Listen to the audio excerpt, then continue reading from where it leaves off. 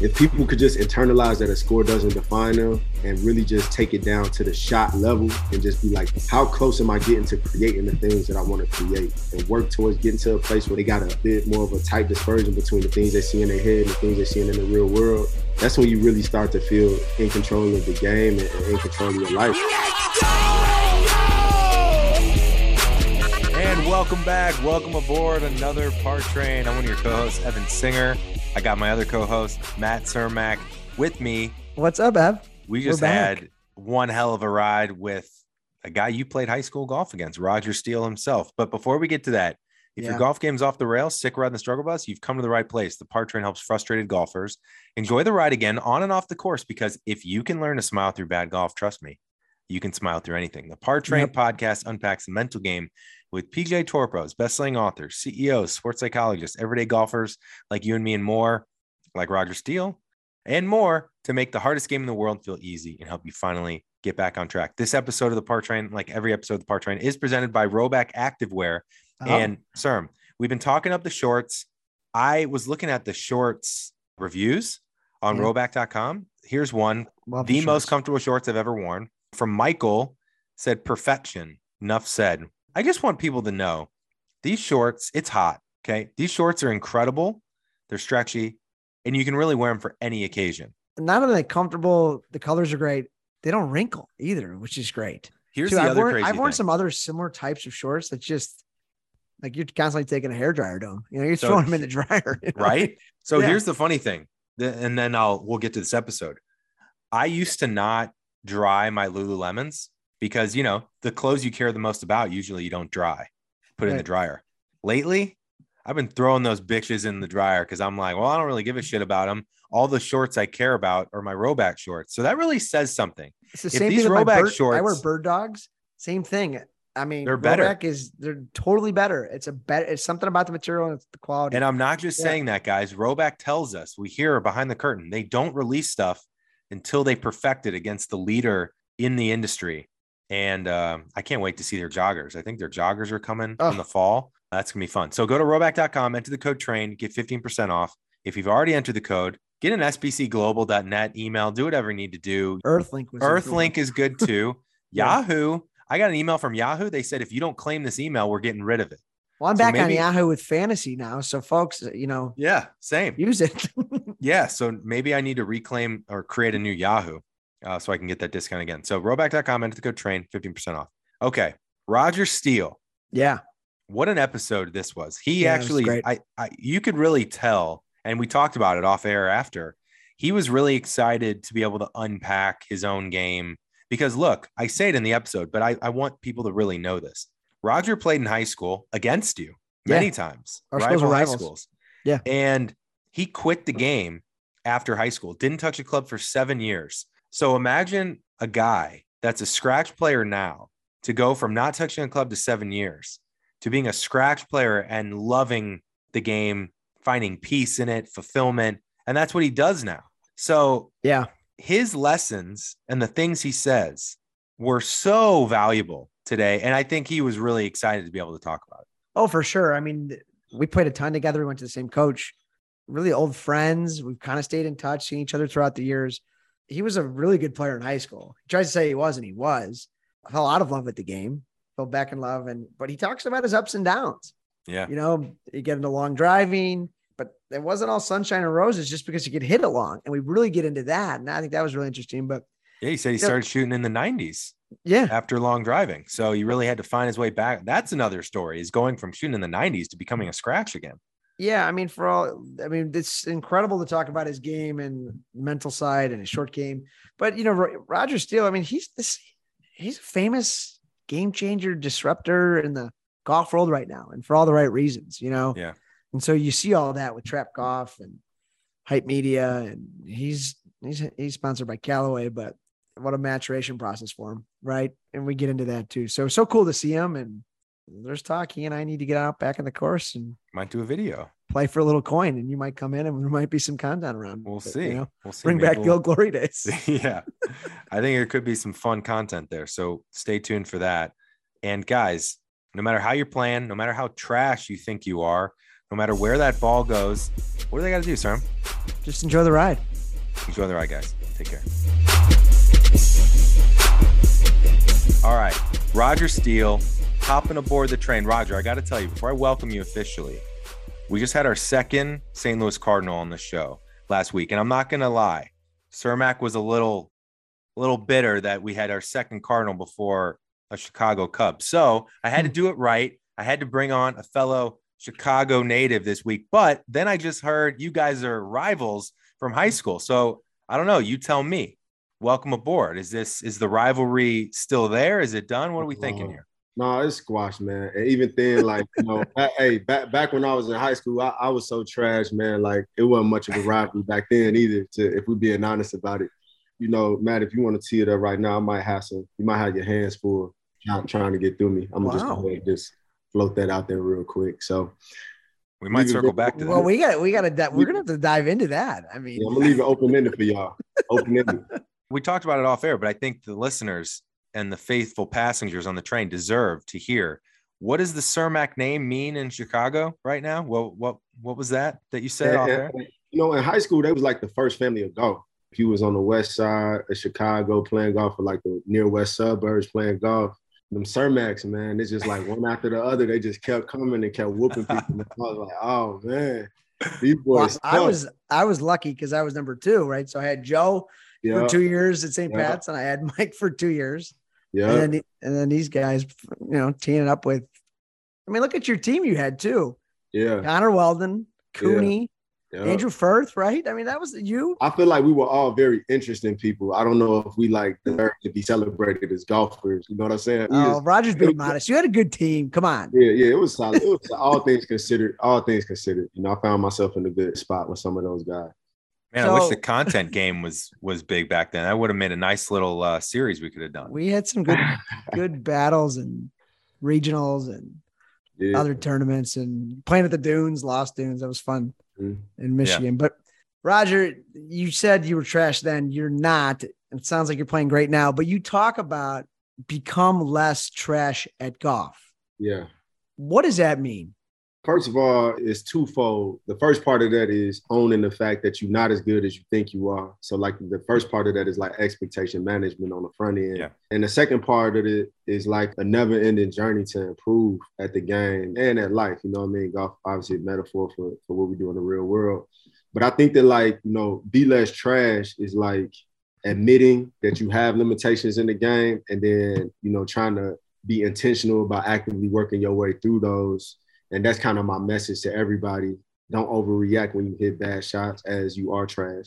But why don't you be mindful about why you hit bad shots and try to cure it piece by piece as you can. Yeah, I thought there was something to it. Ev and I were talking before you jumped on because our motto is enjoy the ride.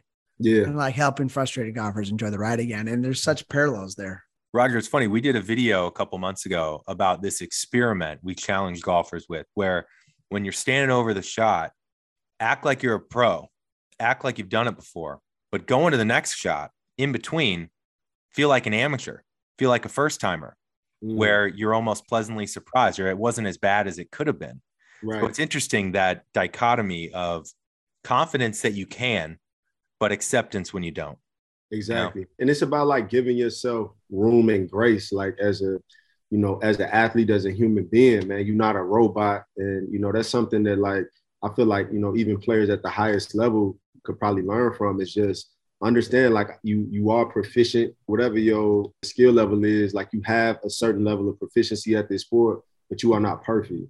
Right. And so, that's kind of the balance that I think everybody needs to have with everything in life, and just give themselves room and grace to go out there and be human. It's interesting that Roger brings up a robot, right, CERN? Because Dr. Joe Parent, the author of Zen Golf, when we had him on the show, he brought up this fact that I didn't know, that Iron Byron, that classic robot that all the manufacturers show. I know you're a Callaway guy. He has a dispersion pattern. Iron Byron got a dispersion pattern. He's got a dispersion pattern. Yeah. So get this. When Iron Byron hits, let's say he's hitting 6 irons, okay? Right. The ball doesn't land in the same mark every time. Even the robot's got a dispersion pattern. So I like to remind myself of that sometimes. But we're all human. It's a sport that the ego loves and hates. So it's a constant practice and reminder to give yourself that grace, right? 100%, man. 100%. Well, Roger, you said your game's really good right now. I didn't say really good. You're putting words in my mouth. All right. Your game's always been good, but what you just kind of talked about when you were kind of defining, you know, be less trash and being humble and finding grace and keeping your emotions in check, is you playing good golf at this point in your life just a maturity? Was it a change in attitude? I'm curious to hear you, because you've always had talent. You've been playing a long time and working hard for a long time. It was layered, man. And, you know, like to be transparent with you, man, I know we don't really get to unpack this as much, but like when I was in high school, I didn't really enjoy golf, you know? Yeah. It was something that my dad was very interested in. And, you know, he saw it as an opportunity for me to, you know, exist in different spaces. And so he was very passionate about that for me. And because of that, I just felt like there was a disconnect between me and progressing in the game when I was younger. You know what I mean? I didn't understand like how the game was supposed to be played. I didn't really understand how my body worked at the time. You know, I was changing a lot, trying to do a lot of different things. And so golf was very frustrating. Like, for as frustrating as it was and difficult as it was, me not progressing the way that I wanted to, it gave me a very like bad taste in my mouth with the game, you know. And I found myself, you know, thinking back to like them high school days, I was like, it's crazy that I was like indifferent and highly emotional about it at the same time. You know what I mean? I wasn't as emotionally invested in it as I, you know, probably should have been at the time. But I also was like very emotional that I wasn't putting up the scores that I wanted to, or like that my peers would do, you know? And, you know, that was my father. Like, you know, he was a very competitive dude. And like, you know, we would see people like y'all, you know, your family show up. And, you know, I even tried to, you know, go out to John Reese, to the same coach that you went to, you know, for a while. Yeah. And he was trying to help us out. I don't know. I couldn't connect with it, man. I couldn't find that connection in my youth with the sport, you know, from a gameplay perspective, from a culture perspective. I was like trying to find it. And I think that not until I went to college, I didn't touch a golf club after high school. So like after we finished, I think regionals my senior year, or like sectionals my senior year, I didn't go down to state. I was just like, I'm done with this. Like, finally, you know what I mean? It was like, it was almost like a weight off of my back to have that chapter in my life done. And I go down to college, and all we did in college was play basketball. You know what I mean? And it was just, it was like a relief for me to put it behind me. But I do think that when I graduated, the maturity that I experienced coming into the real world and understanding, you know, what it would take for me to exist happily in the real world, those kind of things and those kind of thoughts, when I started to get more introspective and started to think about how I needed to improve myself, when I did organically reconnect with the game, it just like opened up this world of like parallels for me. You know what I mean? So I think a lot of the things for me was like maturity, you know? And then I started to understand the art of golf, like how, you know, every shot that I hit was an opportunity to create something. Just like every day you alive is like an opportunity for you to do something, to accomplish something. I started to see all of these subtle parallels, and I was like, man, asking myself over a shot, like, what kind of day we about to have? You know what I mean? Like, a good day, we're gonna go big today, or is it gonna be like a safe day? We're just trying to get it in the house so we can go to sleep early, or like, you know what I mean? You start asking yourself them type of things, and it was like, man, it was so fun to just like from shot to shot pick who you wanted to be, like recreate yourself from like shot to shot. You know what I mean? And I just found like this very, very like zen, peaceful, enlightening place where golf was like the only spot where I could exist by myself all day and like not have a care in the world. You know what I mean? Like you could leave me on the range all day. Totally. I wish I had that as a kid, man. But even I'm glad that I found it even now though. I think back to like, man, if I never got back into this game, like what would I be doing with my life? You know, and that scares me a lot, you know? Roger, let me ask you on that point. I've noticed that golf is kind of the opposite of working out, in the sense where I've noticed that when you don't feel like working out, but you do it, you feel awesome after. Yeah. I've never felt bad that I actually did the workout. But then I realized if I don't feel like playing golf and I do, it never works out. And I'm like, why did I go play? I knew I didn't feel like it. My body was really tired. Or why do you think that is? Do you think it's just because it requires all of us? It requires that focus? Yeah, I think that like, you know, golf is one of them things that like demands your attention. When I've played some of the best golf, I've just been like extremely focused on like what I wanted the outcome to look like in a very detailed way. Yeah. And I think that if you're not willing to attempt to do things in the detailed way, it's like the possibility for positive outcomes are like, proportionally impacted by your level of, commitment to the outcome, and if you're not showing up in the right space, like if you arguing with your girlfriend, if you like, if you got heavy stuff going on and you're trying to do something at a high level with the game, those things just don't translate well, because it does require a deep level of intentionality and a rhythm as well. You know what I mean? Like, people talk about that all the time, but the best golf I play, I'm walking, I'm in rhythm. It's like a constant, like a constant tempo, like the spacing between the groups is good. You know what I mean? It's just like all of these things that allow you to kind of flow through the journey seamlessly. Your mindset is, like relaxed. You got a good cadence to talk and focus and socializing and focus. And I just believe that like you need to be in a decent rhythm in the real world to come into golf and experience it at a high level. I mean, that's what we talk a lot about, the parallels between golf and your life. And it's so hard to do when you're just not in a good place, whether you're not that day, bad day on the job, bad day with your family.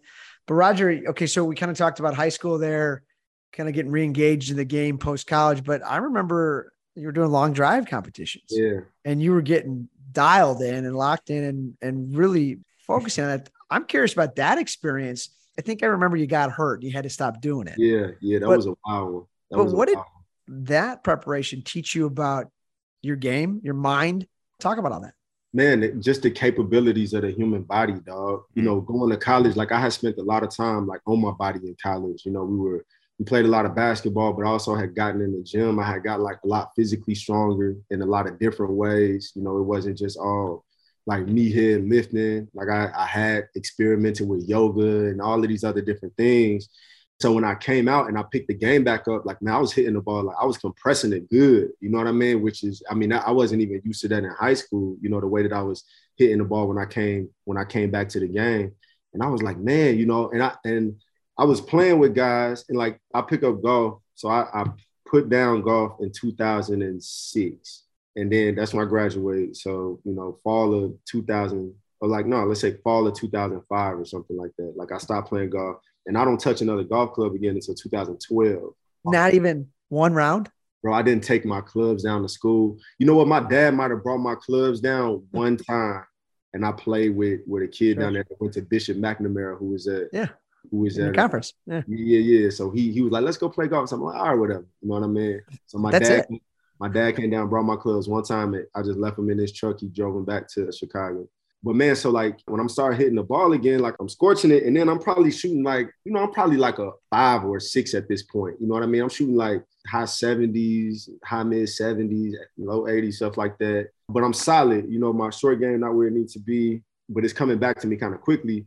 I started getting so infatuated with distance, like all of us do. And then I had so many people that were playing with me, like, Raj, man, like you hit the ball like really far, man. You should like try it out. And so then I just started doing some digging, and then I was looking at like ball speed numbers and like from long drive to like where I was. And this, I'm still very young and youthful at the time. So I'm like, man, like what would it take for me to jump from like, 183 to like 200? That's a big jump. You know what I mean? Yeah. But at the time, my backswing was like a lot shorter. So then I started like, working on thoracic rotation and hip mobility and stuff. And like, I was just like, man, how long could I get my swing, first of all, And so then I created this like very long swing with a stock driver. I think I was playing Titleist at the time. With a stock driver, I was able to get up to like 195, 196 ball speed. And so then I was like, okay, well, let me see if I get this long driver, like what could I do with that? And so then that's when I picked up, got my Callaway. They had the XR at the time. And I picked that up, and it was like a little bit of a learning curve right there. And then that's when I finally broke 200. But then, so I was like, man, what speed training is there out there? And so then I started doing a bunch of speed training. And then, with the length of the swing, length of the club, and then the overspeed training, that's when I got up to around like 210, ball speed. Jeez. And because I was like I was a decent ball striker, my smash was pretty decent. You know what I mean? It wasn't like too much variability across the face. And so then somebody was like, man, it's a World Long Drive Finals down in Thackerville in like 30 days. You could probably sign up for it and go down there and see what happened. And I'm like, whatever. I'm a civil engineer at the time. Like, I don't care. And I found a place that had TrackMan in Chicago that I would pop in and out of. I did that I tried to prepare with them for, like a few weeks, and then went down there. And I didn't make it that far in the competition, but the day that I hit the second longest drive of the day, like competition wide. Like, how far? At 438. 438. 438. But so real quick, Roger, if you're at 210. But check this out though. So look, we got the round one and it's double elimination. So round one, I hit one like 416. I get through the first round. Hit one 414 in the second round. They were calling out the numbers. Like if you never did long drive before, when you hit one, they watch your ball. They say ball landed. The guy down there walkie-talkies the number back to you. So like I'm listening, and all I got to do is beat 2 of the 4 guys on the grid, right? So he walkie-talkies back to me. And at 417 in the last round, I was like the top dog by a long shot. So then he said 414. And in my head, I'm like, oh, I'm good. Like, you know what I mean? Like I was kind of listening to other people's numbers.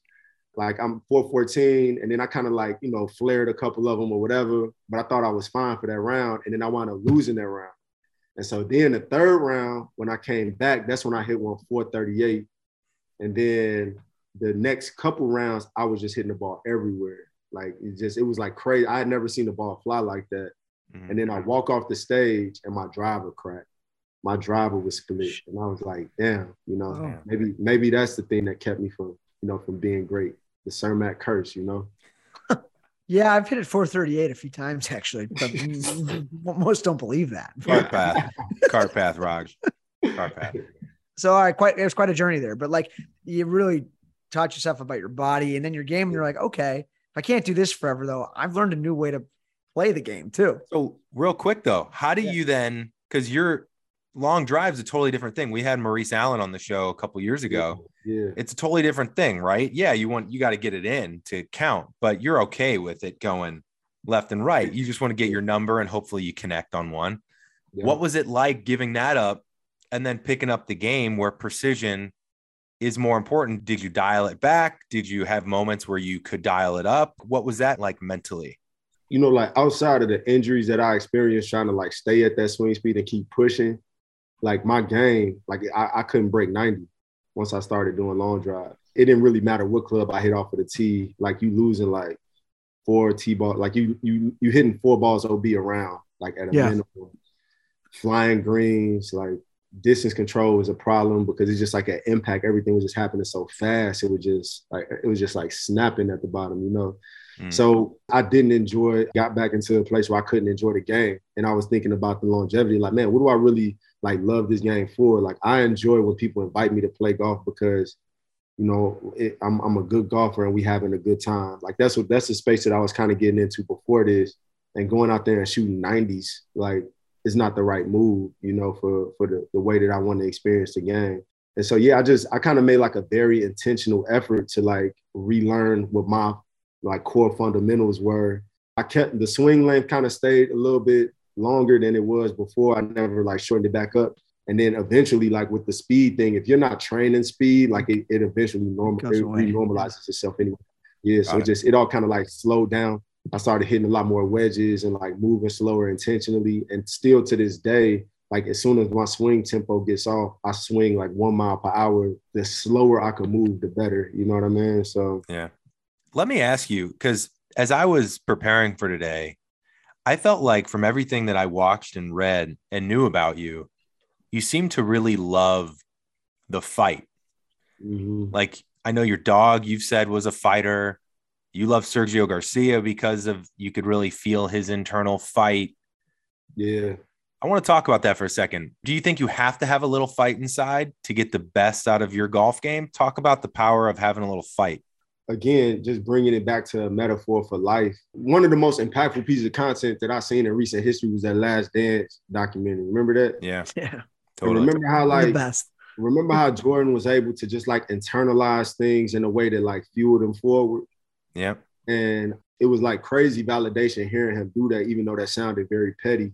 But all of the strides that I've made in life have come on the back of people like telling me that things couldn't happen this way, they couldn't be done this way, or whatever the case, you know what I mean? And so I've always admired being in like these underdog situations. And I think that I do actively look for ways to put myself there so that I can get the most out of myself. You know what I mean?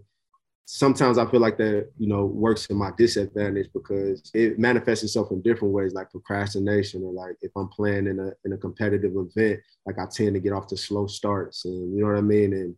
And all of these different things. And it's weird, but I just enjoy like having to fight really hard to get things done. That's when I feel like I get the most out of myself and the most out of my golf game. I remember playing in this city amateur tournament every year. They got it at Jackson Park. Matt, you should play in that. You should play in that one year, man. I think Joe's played in it. That's a good one. Yeah. It's fun. Jackson Park. It's only like 5,600 yards, 5,600 yards, and he hits it 400 yards. So he wants me to play it. But I'll chip and putt. Hey, but there's like the big event, like as far as inner city munis in Chicago. And I was playing in that. And it's like to win that tournament is just like bragging rights for it's glory. It's glory, bro. It's like that's our major right there, And so and I had me and this guy, man, I was playing really well this one year. And me and this guy in the final group, and it's really just me and him at the end. And man, he goes up like 5 shots on me, like through the front 9. And I'm just kind of like in my own head about it. You know what I mean? Like I'm hitting these shots that I haven't seen in the first 2 days. And, it's just like weighing down on me. And so then a guy, like we're on like the 13th hole, a guy that's walking down 14 comes over and asks like, how's it going over there? And then I see the dude look back at me and then say that like, he like do the hands across the neck saying I'm dead. And I don't know what it was about seeing that though, dog, but it was just like, man, I go birdie, birdie, birdie, par birdie. And then get us into a playoff. And then it's just like, I lose in the playoff, but whatever. That's not the point. But it's just the fact that like or under on the last 5, something clicked, right? Or it was But I do feel like if you can find ways to put chips on your shoulders, like you generally tend to get a better outcome.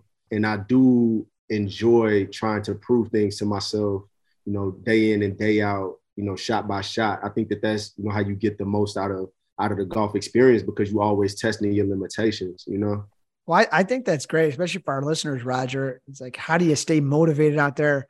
We heard the term grind a lot. How do you grind it out? Whatever that means, but it's just, we're going to always have bad holes or we may lose our focus, but how do we get it back, or how do we fix it on the fly, or how do we accept it?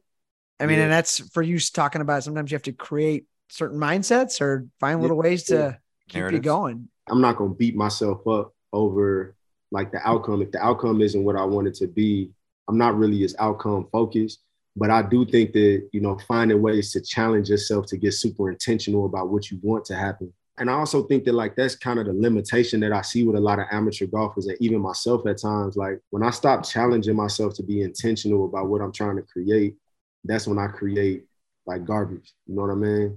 The ways that I find that I'm able to be the most intentional is like when I'm betting, when I'm gambling, if I'm playing in competitive events. And I think a lot of people have to get over the fear of like trying to do something and failing like miserably. You know what I mean? Like, cause it's uncomfortable, right? Like I know if I'm on the range and I'm hitting these slices, like I have to figure out a way to be intentional about telling myself I want to hit a straight ball, or I want to turn that into a fade, or I want to, turn that into a draw, or whatever. Like, it's just like a certain level of intention that you have to go into that with. And I think people are so uncomfortable with the failure component of not achieving what they want to achieve that they allow themselves to like exist in misery. You know what I mean? Because it's an uncomfortable thing to try and lose over and over again. But I think that I've been lucky enough to find peace with that, like. Well, I love Ev. I mean, what Roger's saying about creating. I mean, yeah, I connect with that a lot. Creating shot, like, and you're having a bad warm up. A lot of people just get down and think, "Oh my God, it's just going to be a bad day today." Panic. Instead of like, "Oh my God, what's Roger?" It's like, "What's my opportunity?" Yeah, I might just have to have some fun with my swing today. I might have to hit knockdowns. It's interesting. It's great attitude. All right, we're going to take a quick break here from another favorite sponsor, and we'll get you right back to the show. Guys, I am struggling here. I'm struggling to make a decision. I've got so many good belts from Roostas that when I've got these big important rounds coming up, it's hard to decide which one to wear. I've got the navy and white. I've got the black and white. I've got a blue and white. I've got multicolored. One of our listeners got us onto Cypress for our mini moon. And you know that having a Roosters belt to elevate every part of my outfit shows that you're a man of style, a man of detail. And Roosters belts is the best stretch woven belt I've ever worn. And the bonus, they've got a ton of colors that are based in college football spirit. So if you're a big college football fan, get yourself a belt that you could wear tailgate, watching the game, and at the round before the big game. So shop Roostas, that's ROOSTAS.com. Enter the code TRAIN, get 15% off and free shipping. Get yourself a belt for the college football days, but also important golf rounds, and just spruce your outfit up to the level that you deserve. All right, guys, let's get back to the show. It's interesting how, like, just on Sunday I was playing a little 9-hole in St. Louis with my dad. And, I got my member guests on Wednesday. So I'm like, I'm feeling good about things. I haven't been seeing the right miss as much. I'm liking my draw. First hole, the range was closed. So, little cold, no warm up. I lose 2 balls into the hazard right. And I watched my ego. My ego panicked. I thought you figured that out. Are you actually as ready for the member guest as you thought? Maybe you don't have it figured out. Oh no, second hole, I made eagle. Right. And I watched that same ego thinking, you got it. Right. So I think that's the tough part, is realizing that a bad hole, really 99.9% of the time is just us getting in our own way. Yeah. And then learning how to get out of our way versus think we lost our game. Right. And tie our identity to each shot. That's the challenging thing. And that's been really challenging for me too, because I'm playing with guys who are much better than me, handicap wise. So not losing self-confidence, I think, is my biggest journey really in life and golf as I play, especially in competitive events. Exactly. And I think that, like, I went to school and I studied civil engineering, and the thing that I took, like refuge in, and the thing that I take refuge in when things are going awry is the fact that, golf is just like applied physics, right? So it's a reason, there's a physical reason everything has happened that has nothing to do with my emotions. There's literally something physical that's occurring through this golf swing that's creating that outcome. And because I know that it's like a real thing and not an imaginary thing, I know that I can fix it, because I've hit great shots, like, so many great shots over the years, or, over the course of the round, or whatever the case. I know that whatever bad has happened is like fixable, because my playing history showed me that when I hit a bad shot, like, I just be feeling like now I'm real good at getting punched in the face. Even if it happened over the course of a whole round, I just know that, like, there's something physical that's causing this. Like, there's a timing thing, it's a balance thing. And now I have an opportunity to go out and figure out what that is to, like, get us back towards the center of whatever it is. But I just feel like you have to detach yourself, your ego, and your self-esteem from outcomes on the golf course. Like, that's something that I won't do anymore. Like, if I lose money, if I lose big, if I get wiped, like, it's not me. It's just the way that I presented myself today. And I'm at peace with the fact that I'm going to have more opportunities to present myself in a better light in the very near future. And I'm also confident that I'm a better player because I haven't gone through this if I internalize it the right ways. You know what I mean? So that's the maturity, right, Raj? You talked about that's the maturity, bro. That's the maturity, dog. Yeah. Like, and that's why, golf as a kid is just like, I feel like it's so hard, and I understand why they're so hot-headed, and why retention is kind of hard with the sport, because without that perspective, you can't really get what you need to get out of the game. You can't love it the right way if your mindset around what you're supposed to be experiencing isn't dialed in. And Roger, being afraid to fail is pretty much the same emotion as wanting to succeed too bad, Yeah. It's easy to kind of toggle between the two. But you've said, Roger, like, you quit the game for 7 years, you said? Yeah. I feel like this is a really unique opportunity for our listeners to hear, what you were experiencing mentally in that state to make you not touch a club for 7 years versus now you have a very peaceful, fulfilling experience. Talk about the differences mentally and how you are detaching from results now. Because a lot of people, we'll say easier said than done. Yeah. So talk about those differences, because I think that's huge. I think that the pressure that I put on myself, just because you think that the goal of golf is to shoot a score. Like, you know what I mean? Like when you plan, you think that the whole goal is like to put this score up and that score is me. And it's like that score is just a snapshot of your current, you know, level of proficiency relative to these conditions on this day after you got this amount of sleep or when you had these things on your brain. And it's just like the score just started to mean a lot less. And I found that I've had rounds where I've shot high scores lately where I could really lean back into a couple shots that I hit that really made me feel good about an entire day, because it was like, man, like, look how my intention and outcome lined up there. That was like a beautiful thing. Like to really, you know, people say like a well-struck golf shot is like the best feeling in golf. But to me, the best feeling in golf is like literally, you know, seeing a shot start to finish and literally creating that exact thing in the real world. It's like the ownership that you feel in that moment, the empowerment that you feel in that moment is like, damn, you know, and that gives you the confidence to say like, I'm gonna have this type of day. This is how this deal is about to go, you know, or this is how this relationship is about to go. I think that like figuring out a healthy way for me to connect with the sport and look for the right things out of the game, you know, the score didn't mean as much.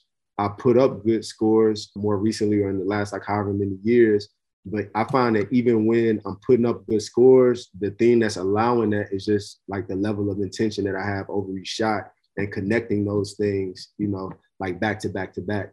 If people could just internalize that a score doesn't define them and really just take it down to the shot level and just be like, man, like, how close am I getting to creating the things that I want to create, and measure themselves based off of that and work towards getting to a place where they got a bit more of a tight dispersion between the things they see in their head and the things they see in the real world.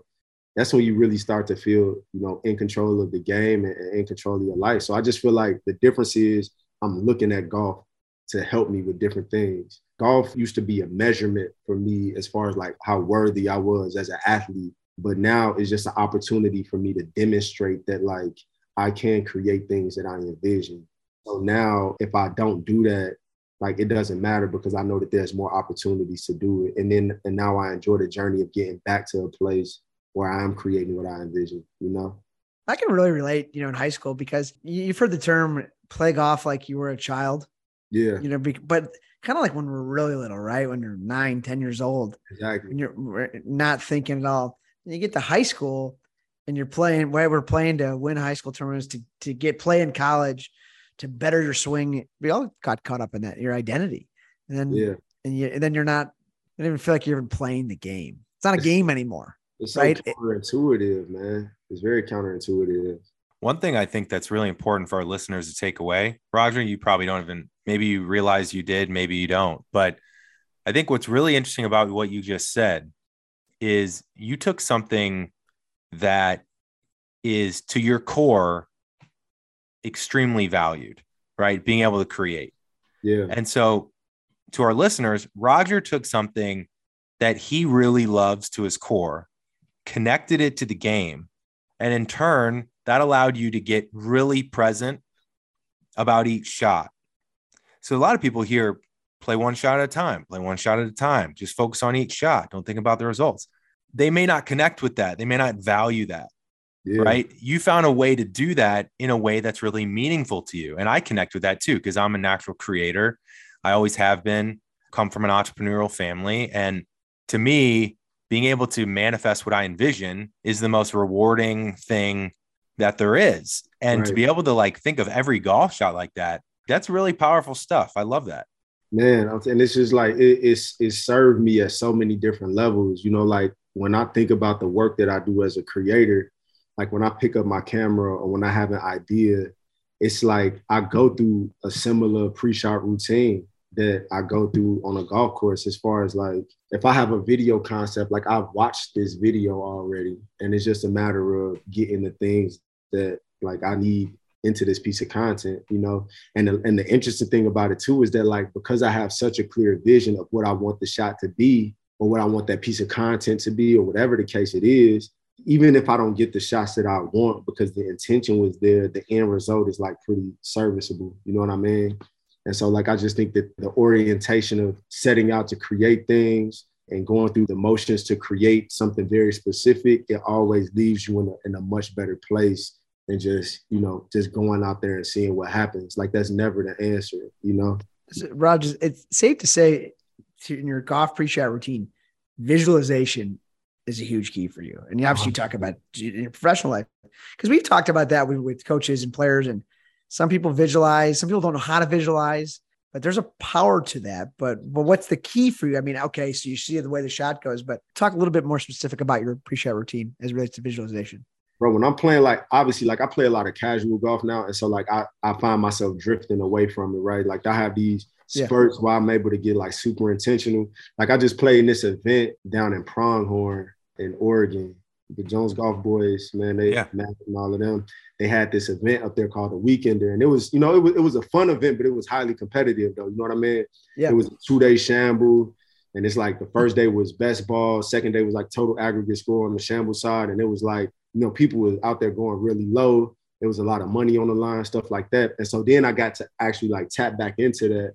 And it was just the thing that I do really well is I don't just visualize the shot, I visualize my swing. I'm able to see myself as a spectator. That's cool. And I see my body move through the motions of the swing almost to the point, and I don't know if this is just me, but when I'm doing it real well, almost to the point where I feel the things. Standing still, I feel the parts of my body that are engaged and how they're engaged and stuff like that.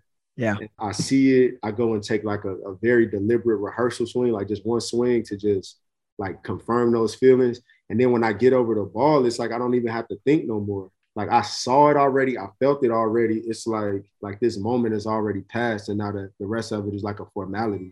You know what I mean? All right, guys, we're going to take a quick break and hear from one of our favorite sponsors. We'll get you right back to the show, I promise. I don't want to get burned. So guess what I'm going to be wearing? I'm going to be wearing Oars and Alps sunscreen.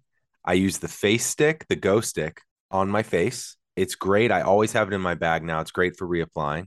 I use the SPF 50 spray with antioxidants and vitamin C for my neck, my arms, and my legs.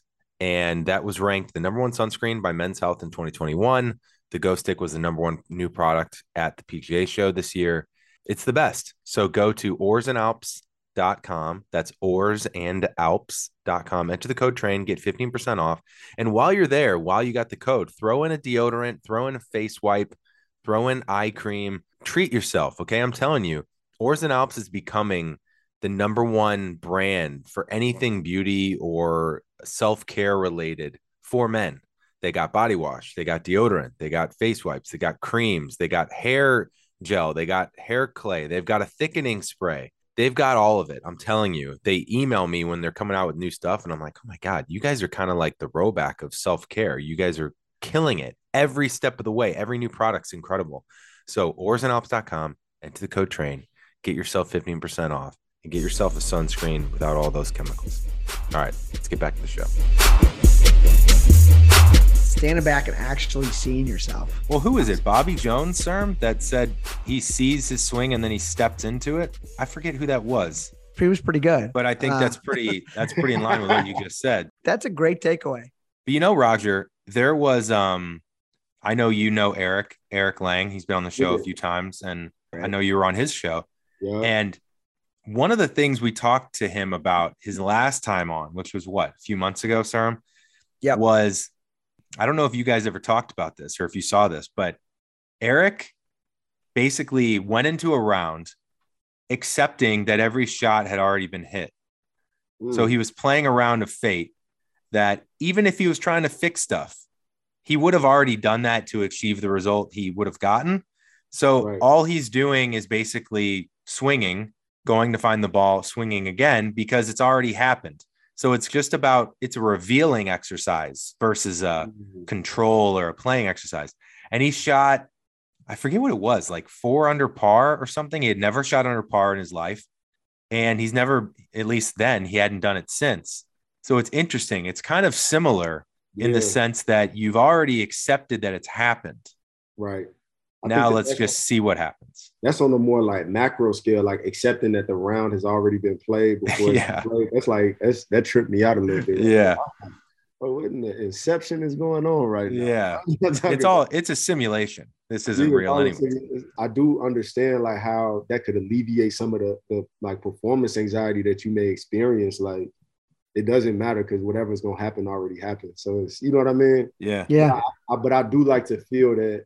I like to feel empowered knowing that with an improved level of intention, with a very, dialed in process on the front end, that I can't impact the outcome to be better than it would have been had I not applied that same level of, like, I would never want to gravitate towards the carelessness of just saying like, oh, it happened already. Like, totally. Whatever. You know what I mean? Totally. I think that the reverberations of approaching something that way, how they translate into the real world, it serves me, Like if I show up better today, I will have a better outcome. Roger, do you think, because I know one of your big things is making golf cool. Yeah. And I was curious. Making golf dope. Yeah. And dope. Right. Yeah, golf is dope. Golf is dope. It's funny to think about how a cooler golf could make us play better in the sense that it's less stuffy, less judgmental, less pressure, less expectations.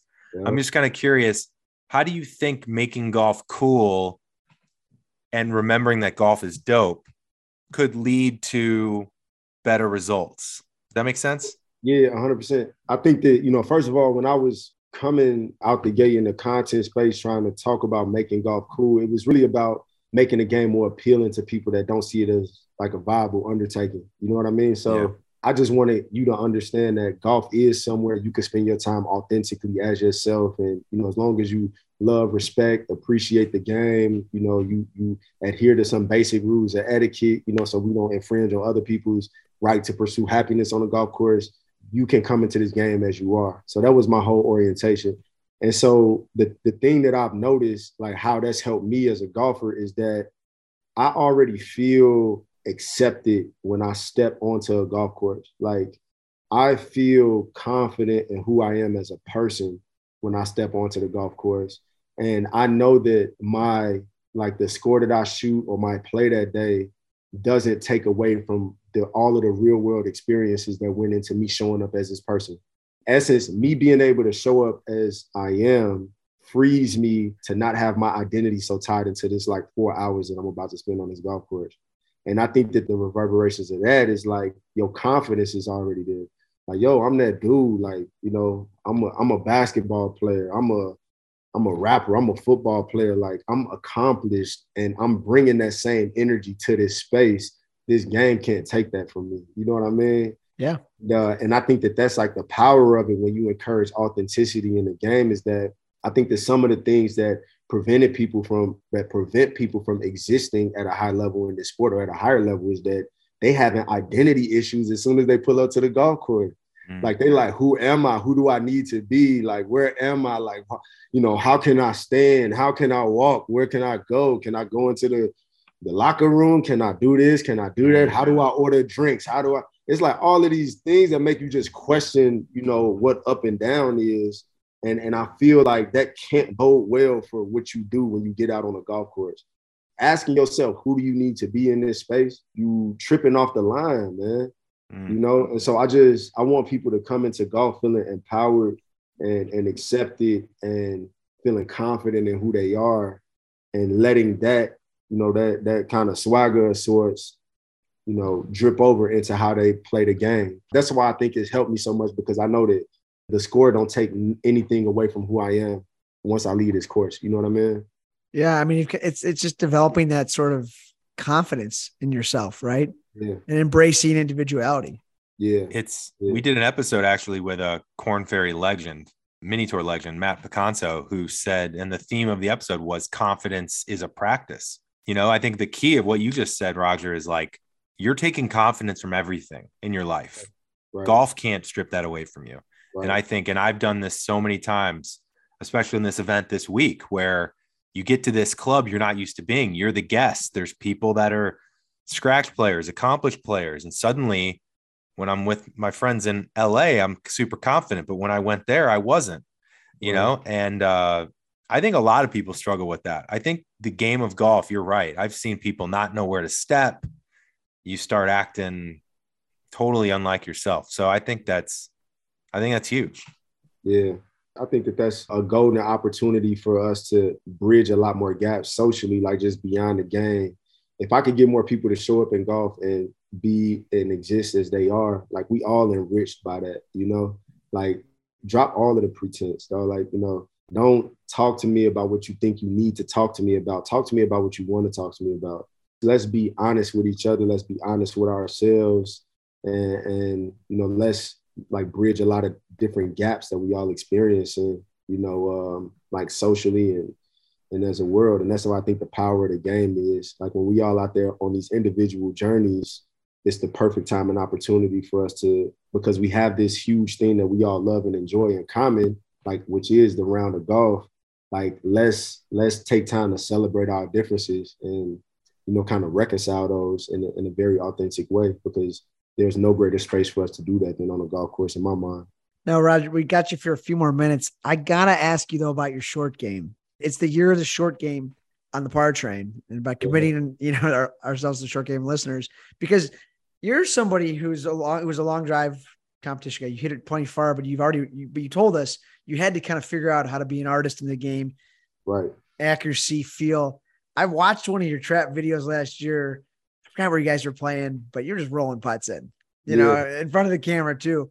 Your stroke looks good, but you're playing great golf, and something has had to have clicked with your chipping and putting to allow you to shoot the score. So tell us what way. It's a Cermak way. Tell us what's clicked on that end for you, because we know how good you can hit it. Yeah, but the short game is everything. I emailed Evan back. I got a spot on the podcast, and my life just started to take shape. You know what I mean? That's what happens on the train, Roger. That's what happens on the train. Because our buddy Connor Weldon needs help with his short game too. Every time I play with him, so you know. He do. Last time I played with him, he needed some support as well. You know what I mean? He's always changing putters. But go ahead. But no, like I again, it all goes back to the visualization, and I also think that and this is just for me personally, like not hitting anything, not feeling like I'm hitting anything with my wedges is like a real big sensation for me. Understanding how to feel the weight of the club. Yep. Understand and like this tempo where I could really control where it bottoms out and how it bottoms out with my wedges.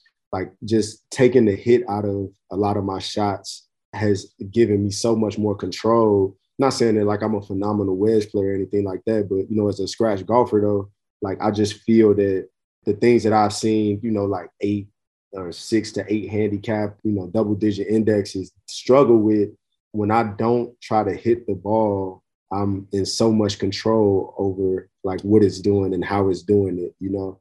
And that's the same thing with putting.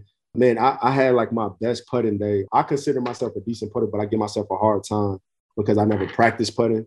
Like if you give me like 30 minutes before a session, I'm gonna go like get my body moving because I swing too hard to be out there like not warm to hit the ball.